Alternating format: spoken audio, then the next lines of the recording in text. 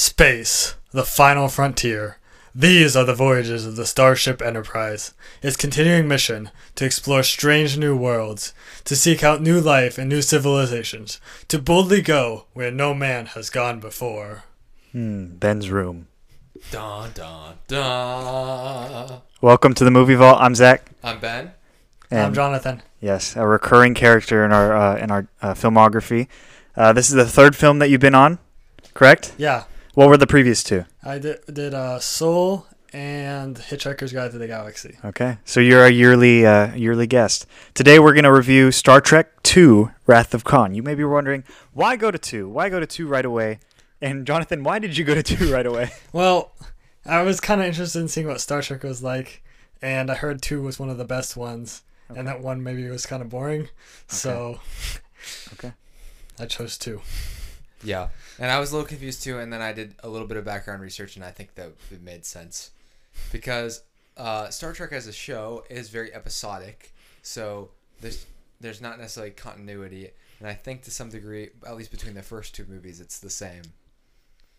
Like, there's a little bit of continuity, but they kind of are separate of each other, even though they marketed it as Star Trek 2. Yeah, and part of that has to do with the lack of critical success in Star Trek: The Motion Picture, just years previous to this. But they do continue this into a third film, so the Search for Spock is the one that this leads right into. So this is a big trilogy in the Star Trek franchise, and a lot of people attribute this film, Star Trek II, to actually revamp the franchise, to make people get more interested.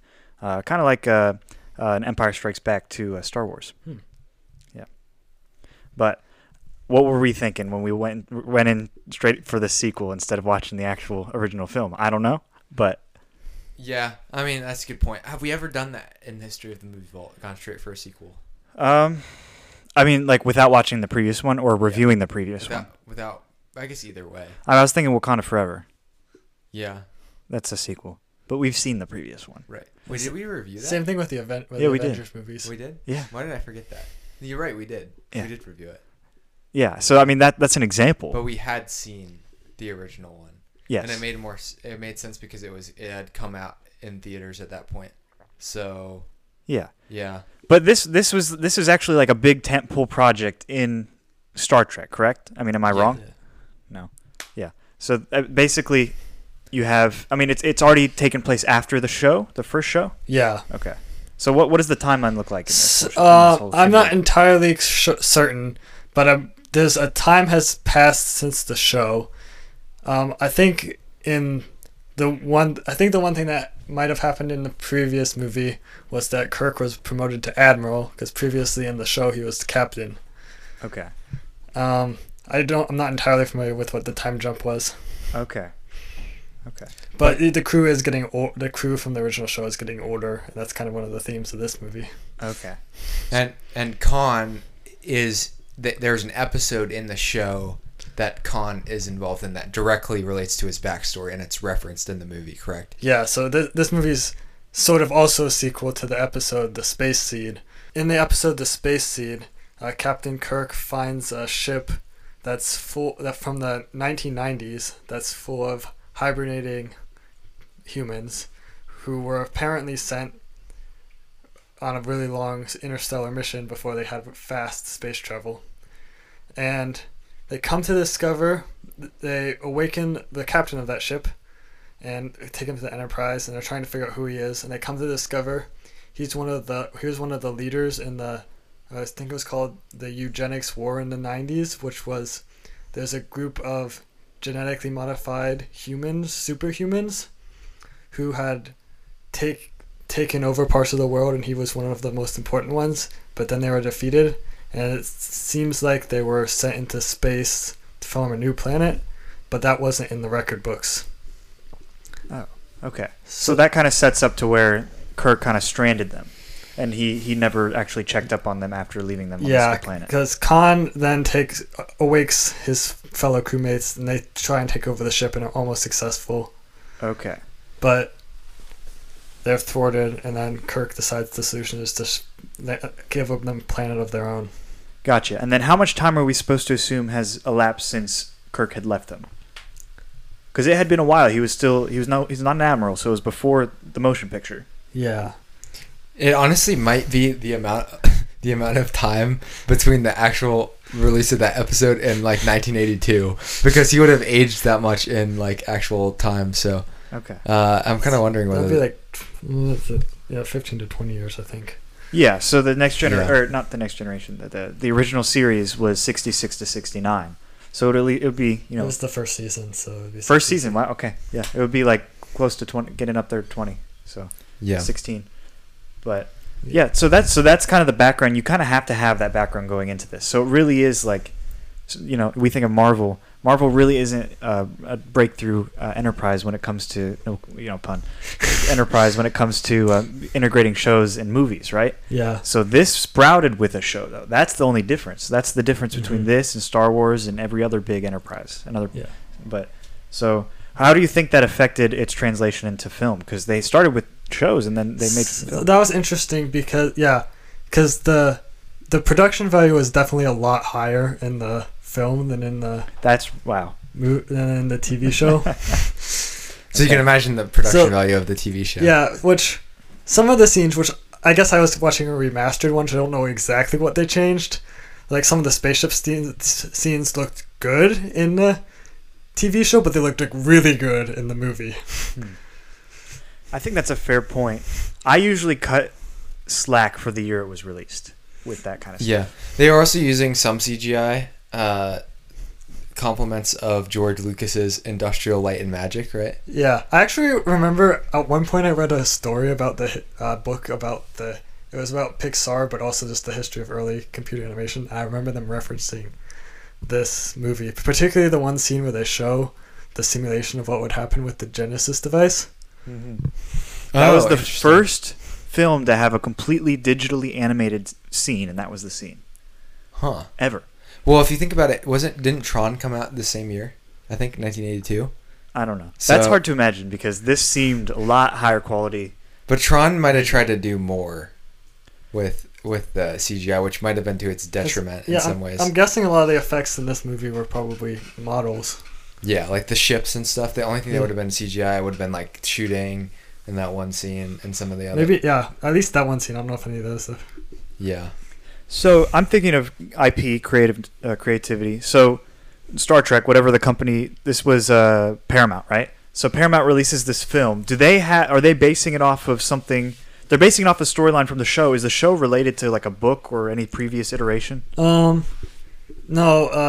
The creator of the show, Gene Roddenberry, there was like some other pieces of literature. It was based on like Gulliver's Travels. And it was sort of meant to be a Western in space, but it was kind of an original idea. Okay. Yeah, and the interesting thing about this movie is that Roddenberry was actually sidelined because the first one didn't go well. So critically it didn't go well, and they also spent a lot of money on the first one. The budget for the first movie was $44 million.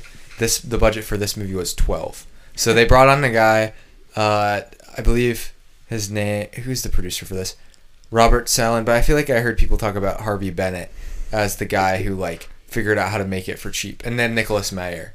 Nicholas Meyer, the director, was also, he said, I can come in and do this for cheap. That was essentially his pitch for why he's involved. And I think it was Meyer who I watched a video and they said that he really didn't have that much knowledge of Star Trek, and he took the scripts that people had written and he like doctored all of them together. So he's not given any screenplay credit, but he actually like fixed a lot of the script and ended up being like a script doctor for the rest of his career. So that's kind of interesting.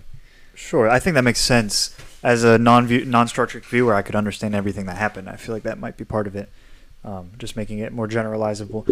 It is interesting, though. So a lot of the bad reception for this film was because of its visual effects. And were visual effects at the time. I'm thinking of 2009 or 2001: A Space Odyssey. Like that's much visual effects way out the roof. But for a $12 million movie, this made like over 90, right? I mean, this made a lot of money. But yes, they credit it for like revamping this franchise. So I'm thinking like after this, are they like bumping in the theaters like really well? Are they big, or do we not know? I actually don't know. I don't know either. I think of this one as being as the one people still talk about to this day. I mean, this is in that week, the Starboy song, right? Wrath of Khan. Oh, I think it is. It's a lyric. Yeah. But yeah, so there were 2 shows before this, and then they did the trilogy, And so I'm thinking like I have to go back to what you were saying about it sprouting from a TV show. So it came about from literature that this guy made. Well, I guess not. I guess that was some of his inspirations were like other shows. Okay. Or Gulliver's Travels, the book. Yeah. But like not exactly. It was just his idea, I guess. But creatively, they get to take anything and just go with it for this film, right? And I think part of its success is that it really did kind of stay true to the original show and kind of go forward with that. It was particularly like a storyline that might have been stronger in this first season. So, yeah. I mean, that's part of it as well. But, Jonathan, what would be your iteration of what this film is? What do you mean? How would you describe it? What would you say happens? So, yeah, Kirk is trying to adjust being admiral, and there's a new crew taking over the Enterprise. They go on Kirk goes for an Kirk goes for an inspection, and then meanwhile, another part of the galaxy, one of his old crewmates on a different ship and some other people, and the captain of that ship we're looking for a place to test the Genesis device and run across Khan, who takes over their ship, and then it's the tale of Khan's revenge. Yeah. Okay. That's pretty good. Well said. Yeah. I would have probably gotten lost in the details because I think there are a lot of things I didn't understand, like relationships, stuff like that. Is the girl who Spock is training, Saavik?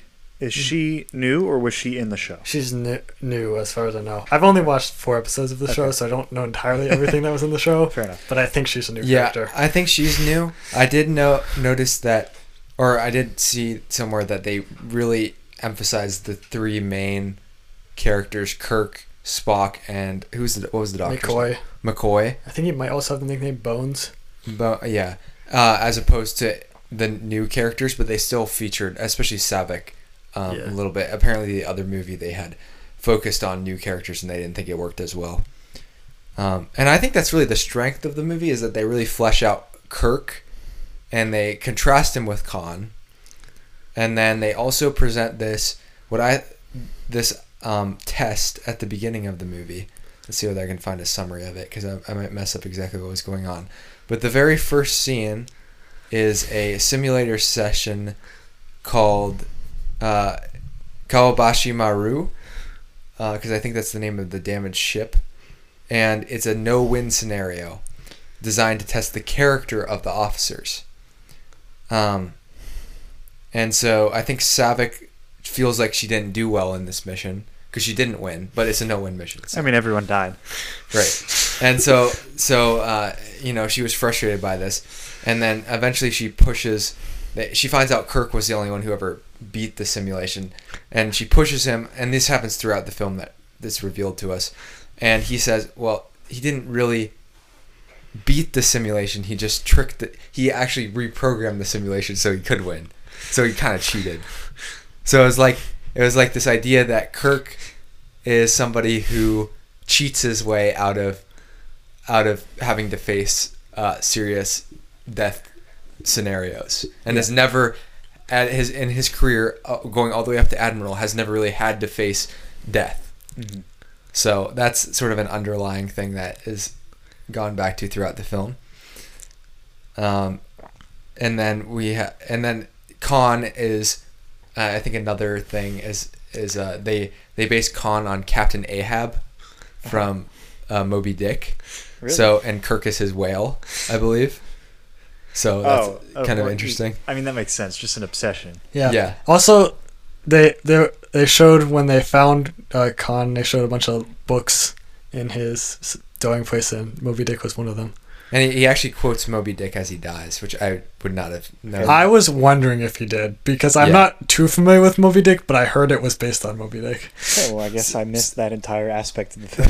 Yeah, so the Moby Dick part, not necessarily obvious, but it's there. It is an actual thing. It's not like they were saying that they based on Moby Dick. Like, I was kind of thinking when you said, like, that's kind of a stretch. And apparently Roddenberry did not like that, and they just ignored him. So...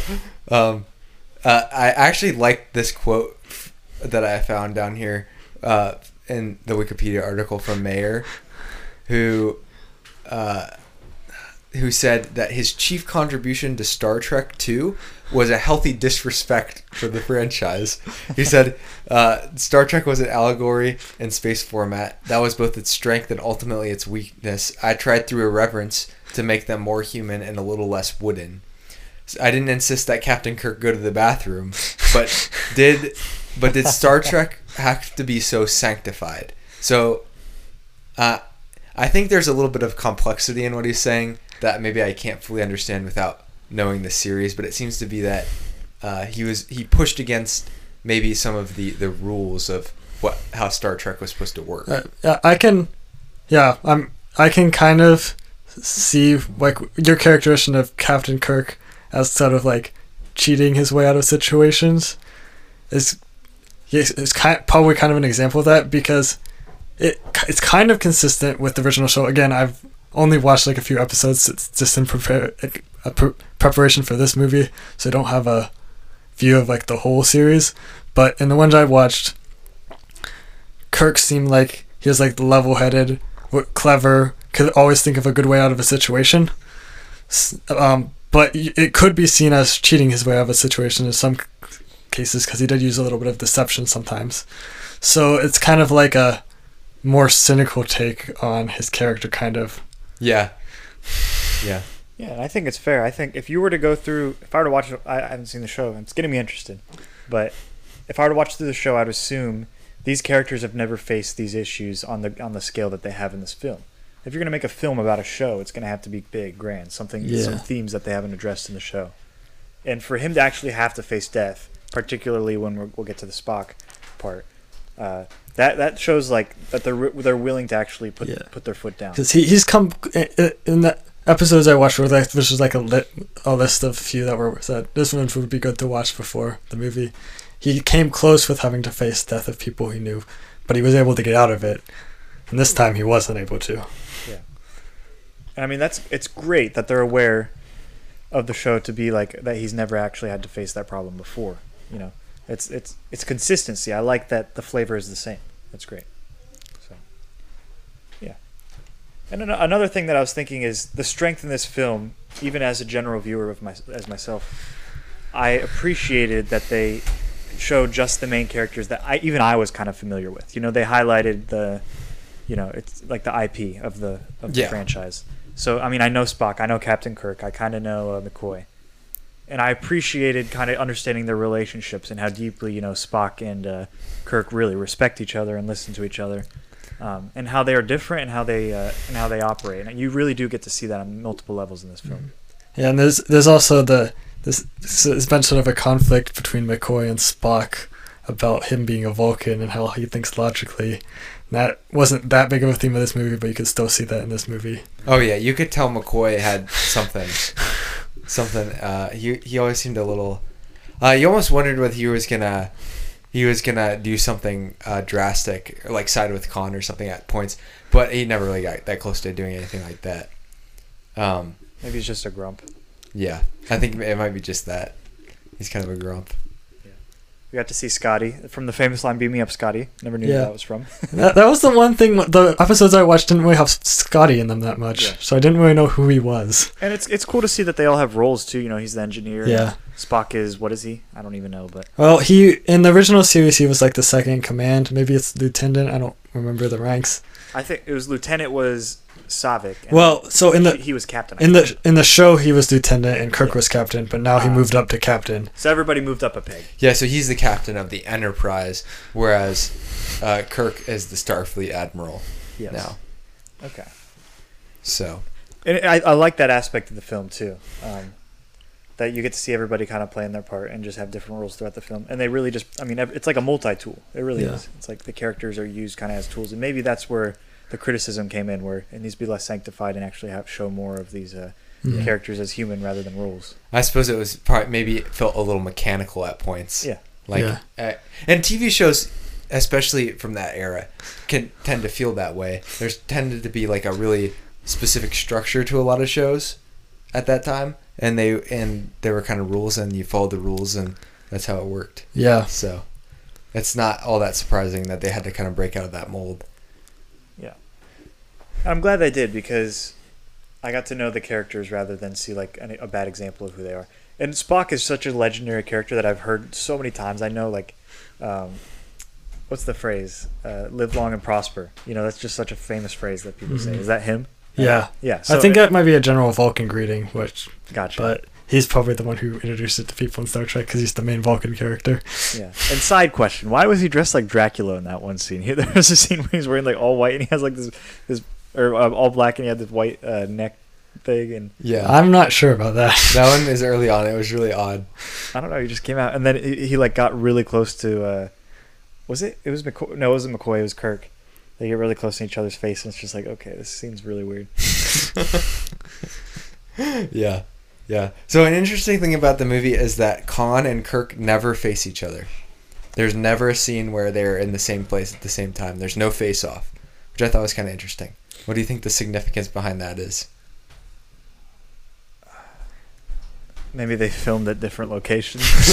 Is there a significance, I guess? Yeah, I don't know. I know generally I thought it was interesting that the space battles were like a lot slower than like in say Star Wars. Yeah. And maybe more realistic to that extent for. Yeah, because it was more about like the shields and things. Yeah. Like their shields were down, they had to get them back up, and then they eventually hacked into the shields of the other ship, which like I guess you can just make up how things work. So Yeah. But it was because they did steal a ship from their fleet, so it's not implausible that they would have been able to do that. Yeah. And the grand comparison is always with Star Wars, but Star Wars is always about like, oh, the rebels versus the Empire. You know, it's these big grand scheme things. This is just a personal battle. This is just a few people that are actually just trying to kill each other. Yeah, and they go on these missions, and they get even the ship that gets stolen is a mission, which the Genesis subplot is kind of interesting to consider too. I think it's maybe a like less interesting part of the movie actually. Maybe it's like a reverse Death Star. Yeah. Yeah. It actually is. But yeah, I thought it was actually pretty interesting. I didn't think I was disinterested in that. I appreciated that they had a plan that he was going to follow. The only thing is like that's more of the stakes. It makes it more of a larger scale. Yeah, that's what I was gonna say. They had to have something that Khan could get his hands on that actually mattered. Yeah. So, and I think Genesis did accomplish that. Yeah. Yeah, and Khan himself was great, I thought. The actor actually did a pretty good job portraying him. Not that I knew what his original portrayal was like, but in this it seemed like he really was just this tunnel vision guy who was out to get his Moby. Because he makes decisions that don't actually make sense. Is it just a whale? I forget. I don't know. The whale's not named Moby Dick, right? I actually have no idea. I think it is, but I'm not sure. I feel really embarrassed. Moby. But it's just this guy who can't seem to see anything else. Even his own shipmates are coming up to him saying like, no, we've already won. We've already got the ship. We've already got the Genesis project. We can go and we can get out of here forever. And he's like, no. I will not stop until I kill Kirk. Yeah. I think his character changed since then because he got more bitter towards Kirk. Yeah. Because I think he was more fine with it. But as he said it, his wife died, which I guess he blamed on Kirk, so maybe that counts for his change in character. I'm related to Kirk. And it was from those worm things that he eventually captured, and those things were really disturbing. Of all the things that could happen to me, I wouldn't want a worm that can possess my mind. That'd be like the worst. It was a pretty graphic depiction of a little worm going inside of an ear. Yeah. Another thing I thought of was Kirk actually... Did he do this intentionally? Did he kind of desert them like, oh, I don't have to worry about them again? Or did he forget? Or and was there an expectation that he came back? That's what I was going to ask too. Like, yeah, I'm not... It kind of seemed like he was just dropping them off to have them start their civilization because that's kind of what they wanted to do, but also it's kind of a punishment. So why would Khan have conjured up this image? I mean, he couldn't have predicted that the world was going to fall apart and have some sort of environmental disaster happen. But I guess maybe he think it was common courtesy. I don't know. Yeah. Because Kirk did mention in the episode that he was like curious what sort of civilization they would form, but he did think he might check back. But that was also after he had dropped them off. So it never shows him promising to come back.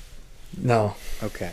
So that makes me think like Kirk really didn't think there was an expectation there. Yeah.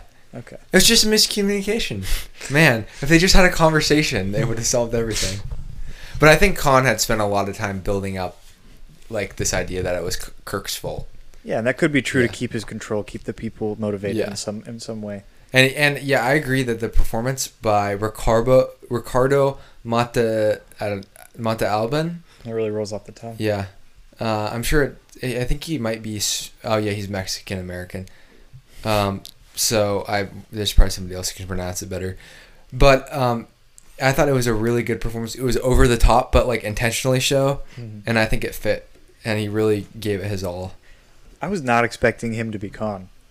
I was thinking like, when I hear Khan, when I hear Wrath of Khan, that's the name of a Star Trek movie. Without looking at the poster, without seeing any clips of the movie, I think of an alien or some kind of like destroyer, big giant guy with powers, not just some like man ape type of guy who's honestly kind of down to earth, and really his motives are childish almost. So and he was in the original episode too. Yeah.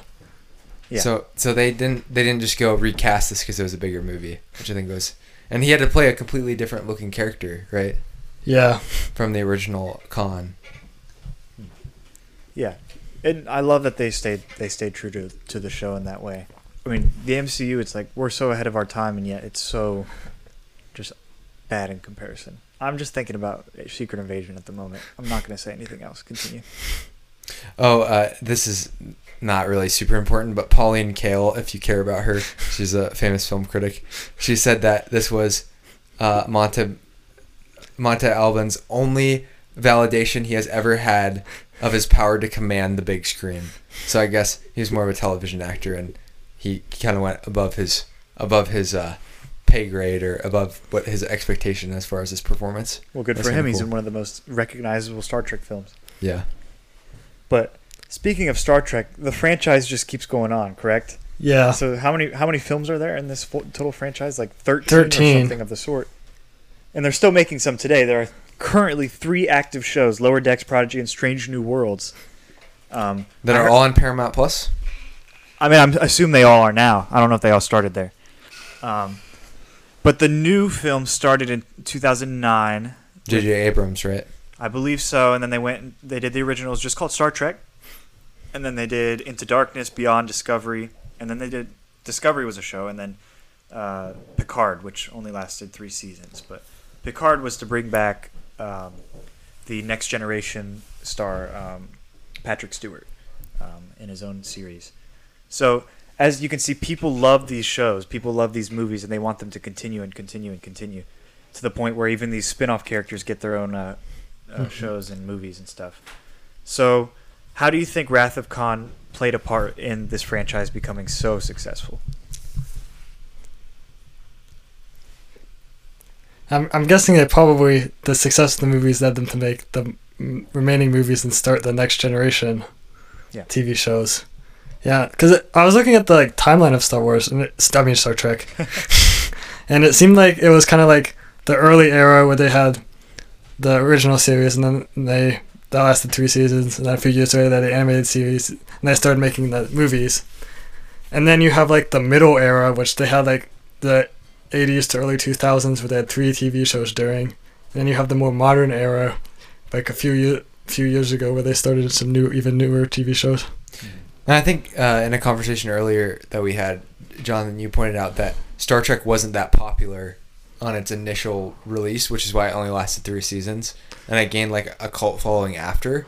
And I think it's continued to that degree, in a sense that Star Trek is maybe doesn't capture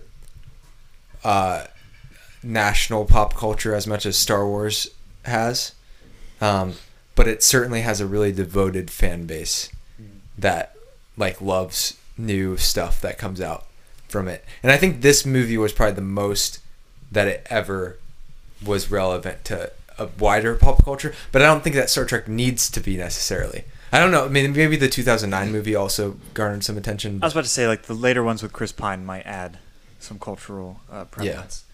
Because those are all... I'm just looking at the IMDb ratings, and I don't know how much I should trust IMDb ratings, but Wrath of Khan's like in the 7s. There's a couple that are in the 6s, a couple in the 5s, and then but all of the new ones are in the 7s. So people like them. Yeah. And IMDb is like it's not Letterboxd, so it's like your average person who likes movies. It's and not even like Letterboxd annoying, is kind of insufferable.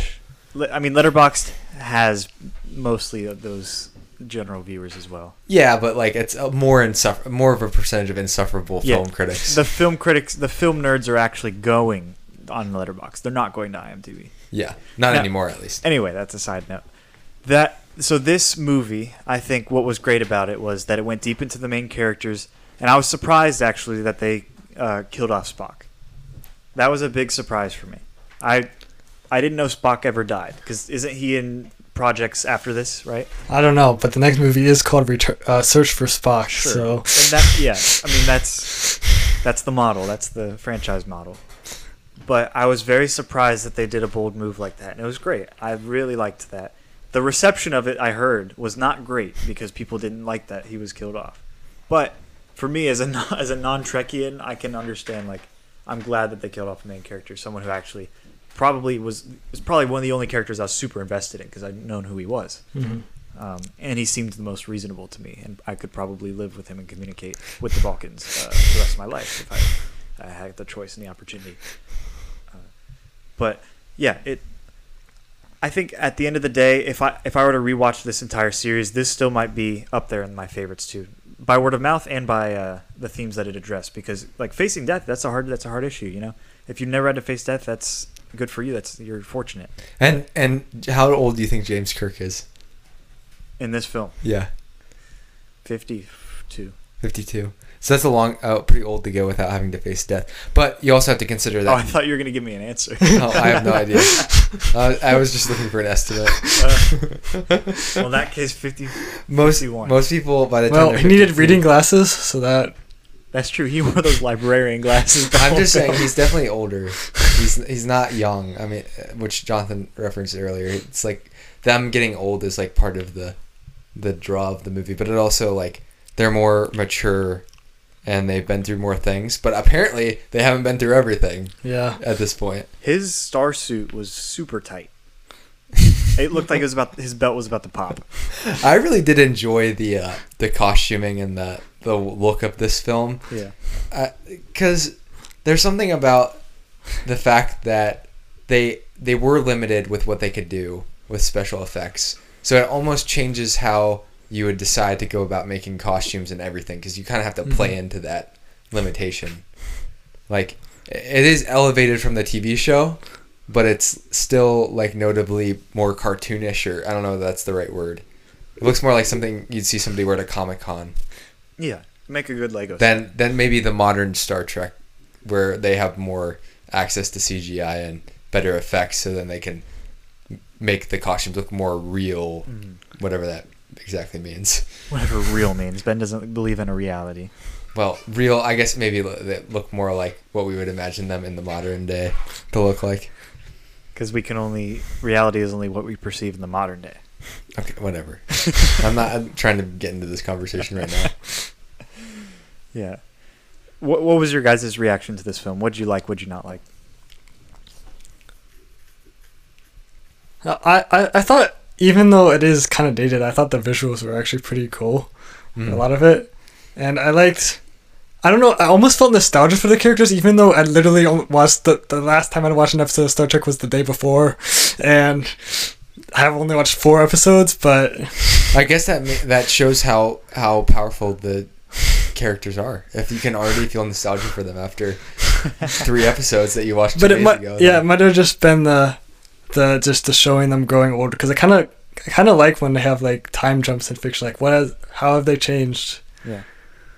Yeah, that's interesting, because I think one of the things, Zach's gonna hate me for saying this, one of the things I liked about Star Wars Episode 8 that other people hated was that Luke like grew up and got old and got like way more cynical and like jaded, and was grumpy and maybe regretted things, and there were things that happened that we were revealed that he did regret. And I'm like, that would be how life would go. It's not like you win a war against the Empire and everything else in your life goes smoothly. Because that's what we need. We need realism in Star Wars. Yeah. What do you what? I'm not saying Luke can make mistakes. I'm saying for half of Luke's life he was grumpy like this after the Luke that we saw. You don't always get a happy ending, Zach. I don't want a happy ending necessarily. I want a character who is consistent.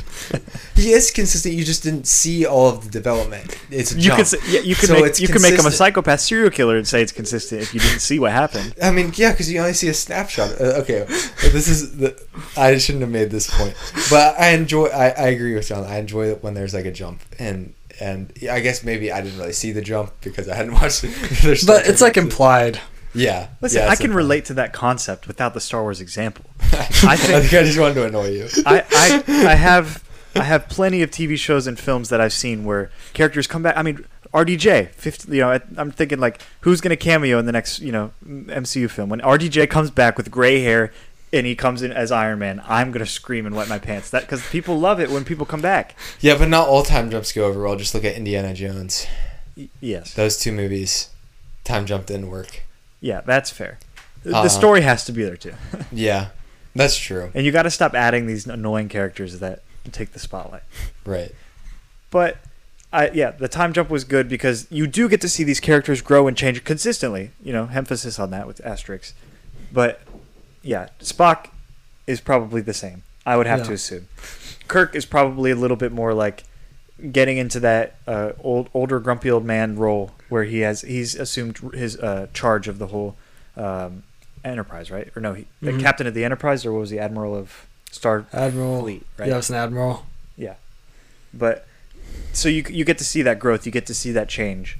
Spock is a really tricky character to write for. I would have to think, because you got to humanize him in a way that doesn't humanize him, and right. I think you do that by showing that Spock actually does care about other people. Yeah, and which it did show. And I think that's the thing I'm reading about Savik's character as well.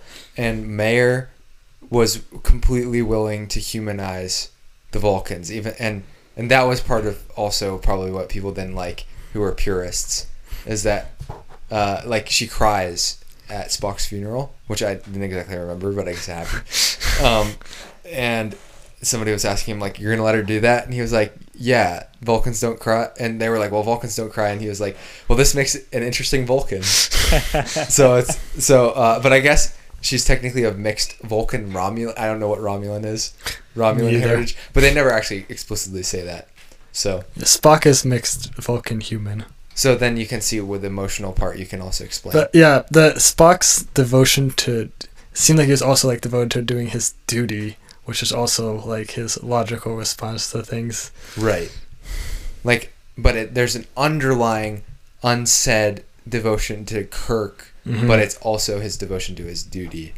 Because there's one time where he's like, I'm not going to give up command of the ship I'm not going to take over command of the ship because, well, no, he actually forces Kirk to take over the ship because he's like, you're a higher ranking officer.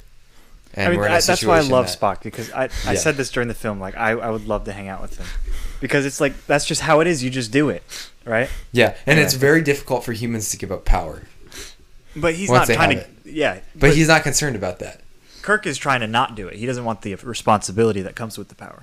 True, that's true. It's like having. Never mind. It's like there's a lot of things in life that can have responsibility that come with that. I'm assuming Kirk doesn't want to because he's just done it so many times, and I bet he's just sick and tired of it. But Spock says it's his role, and Spock is a good sport about everything. He's never gotten anything wrong, and he kind of predicts what's going on in the situation. And Savik's the same way. She's very open and honest, and talks to Kirk, like asking him why the simulation didn't work out, and like she asked him how he did it. He reveals that he cheated, and then she's like, well, then that's not fair. That's just stupid. And for her, it's like, that is not logical. And I understand that. So those characters are easy to keep consistent, but they're hard to write to a mass audience type of deal. And what's the guy's name that was the one who didn't really respect the canon? What was his name? Anyway, that guy is the one who kind of made this film a big hit, I think. Yeah. By the way, he doctoring the script in the way. Yeah, Mayer. Yeah. I think what you could learn from this film is that sometimes having somebody who's not a devoted fan is actually better because they bring a fresh perspective to the script. So instead of being like, my whole life I dreamed of doing Star Trek, and I want to do it exactly like perfectly Star Trek. You have somebody who's like, I'm willing to take some risks, and it seems like what Mayer did, and risks can sometimes lead to accidents. True, Yeah. and accidents lead to needing insurance, but you can't have insurance after the accident happens. You need it before. Well, you can, but it would be useless. Yeah. you want to wait till before the accident. And so, we know some people who actually can provide the service. Oh, who is it? Hedman and Anglin Agency. Oh yeah. I forgot. And they're known for saving people money on auto, home, and business and life insurance. Listen, fathers of young daughters, make sure when your daughter gets married, say, son, are you going to get life insurance? That's my advice. You should do that. And if you want to do that, you need to get the conversation rolling at 614-486-7300. That's 614-486-7300. And they would love to help you out. If you have a spaceship, maybe they can figure something out, too. In the future. Yeah. In the future, when spaceships all the Teslas are flying around. I just think it's sad because they thought, how advanced they thought we were going to be in 1990. That reminds me of 2001: A Space Odyssey. Reminds me of Back to the Future. All these they were doing so good, pushing overhyped. it so far into the future. Was it like 2300 or something like that? Yeah, I don't know if it's the 23rd century. Yeah, 23rd century. So it's the 2200s. Okay, yeah. So that's way advanced from where we are. And then they go back to the 1990s. You're like, okay, now they blew it because it was too close. But same thing with even Blade Runner 2049. I'm sorry, but the world's not going to look like that in 2049. Yeah, I don't think that's supposed. I think these people. I don't think any of those are actually trying to make it seem like that. Right. But I think Back to the Future was. Yeah, you're right. I think they thought we would have hoverboards. It's funny. Yeah, no, they probably did. It's funny because our technology has advanced really far but not in ways that people imagine. Like our Roblox servers are extremely fast. Okay. Yeah. But we don't have hoverboards. We don't have these life-saving medical technologies that are portrayed in these films. It's just the routes that we have taken have chosen our futures, our destinies. We were more concerned in a collection of information. Yes. Like being able to have databases of information. Like our social media us. Websites are top notch. Okay? Yep. The algorithms in that are smarter than 100,000 supercomputers. Right? Like Oppenheimer, step aside. Well, if you think about it, Mark Zuckerberg got his own movie before Oppenheimer did. So. Well, big fat man, little boy. That's also about Oppenheimer. Oh yeah, I forgot about that. Yeah, I'm sure there are a lot. But it's not as much just about Oppenheimer, or is it? I've done. Nobody was played by anyone extremely mainstream and famous. Okay. Like Jesse Eisenberg or Cillian Murphy. Yeah, Cillian Murphy. Yeah, I always get it wrong too. Yeah. It makes sense. Kill. Kill. In any role he has, he's a killer. Yep. Peaky Blinders. Yep. And 28 Days Later. And Scarecrow in Batman Begins. Oh my gosh, that's Cillian Murphy? Yeah, you didn't know that? No. Yeah. Wow, I haven't watched that film. That's my favorite of the trilogy. Really? Mm-hmm. Over Dark Knight? Yep. I mean, that's a lot of people do think that. Because they'll say Joker was great, but the plot of Batman Begins is better. I think so. I think it's the best origin superhero film. And you hear somebody talk about somebody's performance so many times, and you're like, was it actually that good? Like, you start to question it. Heath Ledger, it was a good performance, but it sounds. Is it actually one of the best performances? Like talking about someone's acting, like, oh, he sucks. He was terrible. Well, like Charlie Chaplin wasn't the best. We could say that. Yeah, you know? But he wrote and directed his own movies and acted in them, so most people can't do that. Yeah, but you got to think of Heath Ledger as kind of this guy who's paving the way for method acting. But there's Daniel Day-Lewis already. I'm saying paving the way. A year before he had done There Will Be Blood, arguably one of the best performances of all time. I think Daniel Day-Lewis is the best living actor at the moment. Well, yeah, but that's not maybe Joaquin Phoenix. Yeah, but Joaquin Phoenix is a little more niche. I don't know that he has the versatility. He played into he's not niche his anymore. Own. No, but he plays into his idiosyncrasies and his weirdness really, really well. Yeah, his deformed body. But I feel like he has less range with the types of roles he can do. You think so? Yeah, And I actually don't really think Joker is like that good of a performance. I think some of his other, like The Master, he was pretty good in. I'm not saying that his Yeah. range is all in Joker. No. We'll see if Lady Gaga's good in Joker too. I'm excited because Tim might be in it. I know. Sorry, we're now we're just. Oh, hey, John. Yeah. All right, we should bring it back into Star Trek. Yeah. Ben, what were your favorite and least favorites? My favorite part of the movie was that the plot, like the themes of death, of cheating death, of Kirk's character growth, were like it was a lot more profound at the end of the movie, seeing Spock ride into space than maybe I'd anticipated going into a movie about Star Trek, even though I was had high expectations for this movie. Mm-hmm. But it went a route that I wasn't expecting, so I really like that. Cons, like I said, there were some, like you said, that one actor with the blonde hair who was like the son of that one lady. There were some parts of the Genesis plot that I felt like weren't entirely necessary, but I'm not upset about them being in the movie. Like, I'm not mad. I'm just like, maybe they could have been more interesting. I don't know. Yeah, I think that's fair.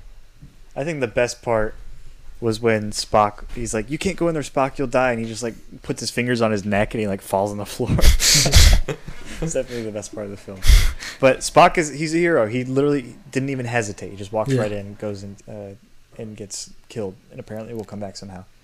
But they kind of hinted towards the end of the movie that it might have something to do with the Genesis device. Yes, and they do. There's a reason that they had a pre-end credits scene. It was cool to see the story of Spock kind of introducing the idea of death to Kirk, and then kind of being the one who has to actually play the game and go through with it, and be this big example of the moral figure. And it's interesting that it's Kirk who learns from Spock, because Spock is his underling. He kind of reports to Kirk, and they have to kind of work together, and they're always talking through these things together, and they really have a lot of rapport because they have a lot of history together. And to see that kind of come to fruition is just really satisfying, even just within a film. I haven't seen the rest, so even within a film, it's great. Another thing was Savik's character. I really enjoyed. I think it was great. She didn't complain about, being a woman or anything like that. She didn't complain about her, not living up to things. And maybe that's the Balkan in her. Yeah, she was logical. She was upset. She wanted to be able to take that responsibility, but she wanted to earn it, I think, in the correct way. But you're right. It's probably she was logical because she's a Vulcan. And I really liked her character because of that. Not because she was a Balkan and she's faceless character, but I think she gained my respect through her actions. She was very honorable and honest. And yeah, the rest of the characters, they were all interesting. Everybody had their own kind of different, unique perspective on things. And it was cool to see these space battles. The space battles were really cool. They were like in weird space Himalayas, whatever that looked like, and doing weird maneuvers, and the lasers were exactly like Star Wars, made the same sound even. And it was fun. It was very fun. George Takei, always a pleasure to see him in this role. I know most of these characters from The Big Bang Theory. Like a lot of them make recurring guest appearances in The Big Bang Theory, so that's always fun to see that. I don't know. I think my least favorite might be, honestly, like a lot of the problems in this film are because I don't understand the context, but I think they did a good job, like we said, of making it more general. My least favorite part might be the Genesis storyline. I don't think it was uninteresting. I don't think I was disinterested at all. But the Genesis plot, what could have not been in the plot is the mother and son. That whole storyline was about 25 minutes of the film. Yeah, I'm not sure how that came to fruition. You could have had just one character have just a couple parts in the film talking about the Genesis project. I don't know how much of that you really needed. Yeah. I was kind of surprised. Because I'm not sure if there was any basis of the show that plotline was based on. The girl is from the show. So the scientist, because they say welcome back, like it's nice to see her again. So I know she is. So I'm thinking has something to do with that. Maybe in the show she was working on a science, something like that. Yeah, or it could have been like implied before, like it happened sometime, but not in the show. I don't know. Gotcha. Yeah, you might be right as well with that.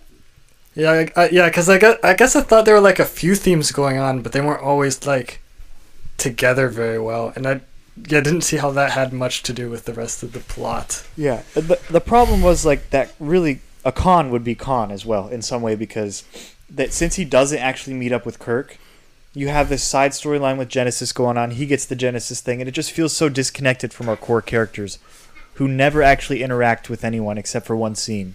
They're really just stuck in the ship the whole time. That's probably the only problem, is that it's awkward. There isn't this big moment of confrontation. It's more like this. These big moments are spread out. The climax is a few small climaxes throughout the film rather than a big one. The confrontation is on the ship when they're communicating back and forth. Yeah. That's really like, instead of them meeting face to face, they're meeting ship to ship, which maybe works better because it's Star Trek. But yeah, I do get the disjointed part though, because there are like, Khan's storyline, and then Kirk's storyline is not directly related to what Khan is. Khan is like perceiving things a different way. Mm-hmm. Kirk's having to face this idea of death, which really doesn't come into fruition until the very end of the movie. It's kind of like it's leading you in that direction, but you don't realize it exactly until Spock actually dies. Mm-hmm. And then there's the Genesis storyline, and you have some side characters who are, that's their main concern. They really don't know what's going on with Kirk and Khan, and they're actually kind of skeptical of Kirk because they think he made the order to hand over the Genesis project. So it's like a lot of miscommunication, confusion. Yeah. Throughout the movie, it felt the three storylines that we had kind of felt like three high school girls talking to each other, but not really listening to each other. Like they're interacting, but they're not really like talking with you. You know what I mean? Yeah. Like, it's all fake. It felt like that. Like the plots weren't willing to be cohesive, and I think that was a small detriment to the film. I think that could be fixed if you had Khan and them meet up, but even with that, the Genesis is still a little bit disjointed within the film. So, I mean, that's what that is. I'm not saying that the three separate plots were bad. They weren't. Mm-hmm. They were pretty good, and I wasn't ever disinterested. It was just I wish that it didn't feel like almost a tied in a fourth act in an anthology, you know, where they are loosely related. Like, oh, they connect there, you know. That's so random that they're in those same areas. But it still worked enough for me, so it's good. Yeah. Do you have any extra insights to Star Trek that we don't have? Yeah, I don't know. Yeah, not really. No. I guess Chekhov was part of the original series, who was on a different starship. Oh, really? And then that other guy, Captain Guy, I don't think was. But. Okay, gotcha. Okay, well, I mean, that makes it a little bit better. So he was on this ship just for this film. Yeah, okay. I'm guessing they got, when they got reorganized, who was on the Enterprise, he got transferred to a different ship. He got demoted. That's funny. Yeah, and also another thing is the acting. I don't think some of the acting was good. But I will say about the acting, and maybe I sometimes excuse bad acting a lot because I envision it as more of a stylistic choice. Like, their acting is more... Well, he says he tried to make the series less wooden, but I think in some ways the acting does feel a little wooden, other than the over-the-top Khan performance, which definitely doesn't feel wooden, but it doesn't necessarily feel like... It feels like a little like, over, like I said, over the top, like he's hamming it up a little bit, but he does command the screen when he's there. But like Kirk and Spock intentionally maybe so, and McCoy can feel a little wooden, but I think it's somewhat they're trying to play into what the TV show was. So, and maybe the TV show did kind of have bad acting, but now it's like that's canon. So we're gonna keep it going. It wouldn't feel like Star Trek if they didn't act like that. I always think like acting was so much less important back then. Yeah. There wasn't much back then. You had a few big movie stars that were pretty good. Well, they didn't. I mean, character acting was popularized by Robert De Niro, I want to say. I wonder if the style of acting changed. I think it did, because Pacino and De Niro got big in the 70s, and they were really probably the two biggest method actors. Did I say character acting? Method acting actors, and it's still kind of controversial, the necessity of method acting, but Do you really need to method act to be in a Star Trek movie? Probably not. Spock To be goes Spock. home, is distant from his wife. yeah. Like some roles require it more than others. Yeah. But yeah, I think the way that people went about acting changed from the fake Hollywood accent style. Oh my goodness! It's like kind of British, but kind of not. Still American. Like Cary Grant. Who's the one guy? You know, you would know it if you heard it. Hitchcock movies, kind of thing. Yeah. To where we are now. Yeah, it's definitely changed. Yeah, I don't know. What are your guys' final thoughts on the film? I'll say I liked it, and from this and the Star Trek episodes I watched, I would be interested in seeing more Star Trek. Okay. Because I like the characters. Are you gonna watch all the shows and all the movies? I'm not sure about that. That seems like a lot. You can do it. Just quit your job, go home, go start right after this. Yeah, I'll say I think I had high expectations. To be honest, Star Trek wasn't really on my radar a whole lot. It's kind of one of those things you kind of forget about. You see every once in a while and you're like, oh, Star Trek, yeah. Okay. I don't really know exactly what that is, but it's popular. And this kind of, I was glad I experienced this, and maybe I will venture into some other Star Trek properties in the future. Yeah, same. And I think if I were to start with one, I'd probably start with Next Generation. I think I want to start with a familiar face, Patrick Stewart. I love him. Not Magneto, Professor X. Professor X. So I'll probably start there if I do anything. The only thing is there's just so much to watch, and Star Trek is like a big commitment if you're gonna go for it. So thanks for making that commitment for us, Jonathan. Well, you can be our resident Star Trek expert, just our Star Trek expert. All right, and with that, shall we close the vault? Do you have our socials? Oh yeah, the Movie Vault on Instagram and at Movie Vault Pod. Wait, we're at the Movie Vault Pod just on try Instagram. Both. And at Movie Vault Pod on Twitter. And then we're the Movie Vault Pod at gmail.com. Yeah, just look up Movie Vault on Instagram. I mean, it should come up. If you look up the Movie Vault, we're the third result. Are we actually? I don't know. I should look this up. Well, it's going to be different if I look it up on mine because I already follow it. Yeah, so send us emails. Looking it up. I want to start doing this. Our letterboxed, my letterbox is Titanium Vulture. And Zach's letterboxd is Zach. I have to look at the numbers. What's your letterbox, Zach? Do you have it memorized? Zach 122420. Yep.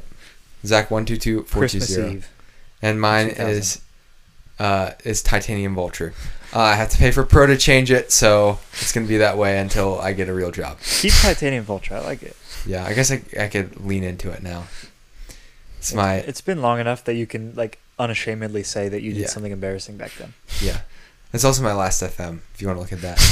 And my gamer tag on Steam, which is probably where I originally got it. And mine is I just chose my friend's birthday. I think it was because I wanted to remain anonymous on Letterboxd, but now I'm okay not being anonymous. Yeah. But Letterboxd won't let me change. Yeah. Jonathan does not have Letterboxd, Nope, but maybe not. maybe he'll get one now. Yeah. I don't know. You can rank all the Star Treks. But yeah, we have a lot of great lists. We actually put our upcoming films on our letterbox as well. So Does Movie Vault has a letterbox, or do you just do that? I think yours? we do, but I do it on my own. Okay, so look for that on Zach's. So the next 6 movies are up there. Actually, the next 8 movies technically. So that way you can keep up with what we're doing. Yep. So we should be coming back after this. Are we doing Inland Empire first, or are we doing this first? I think we'll just see actually when we record the Inland Empire episode. Okay. I think Inland Empire is supposed to come out and then this. Okay. But well, if it doesn't happen, then the next one is The Goonies. So we'll The see Goonies. Then. Yep. Ooh. Yes. And with that, Jonathan, would you like to close the vault? Yeah. Okay, I'm closing the vault. Beam me up, Scotty.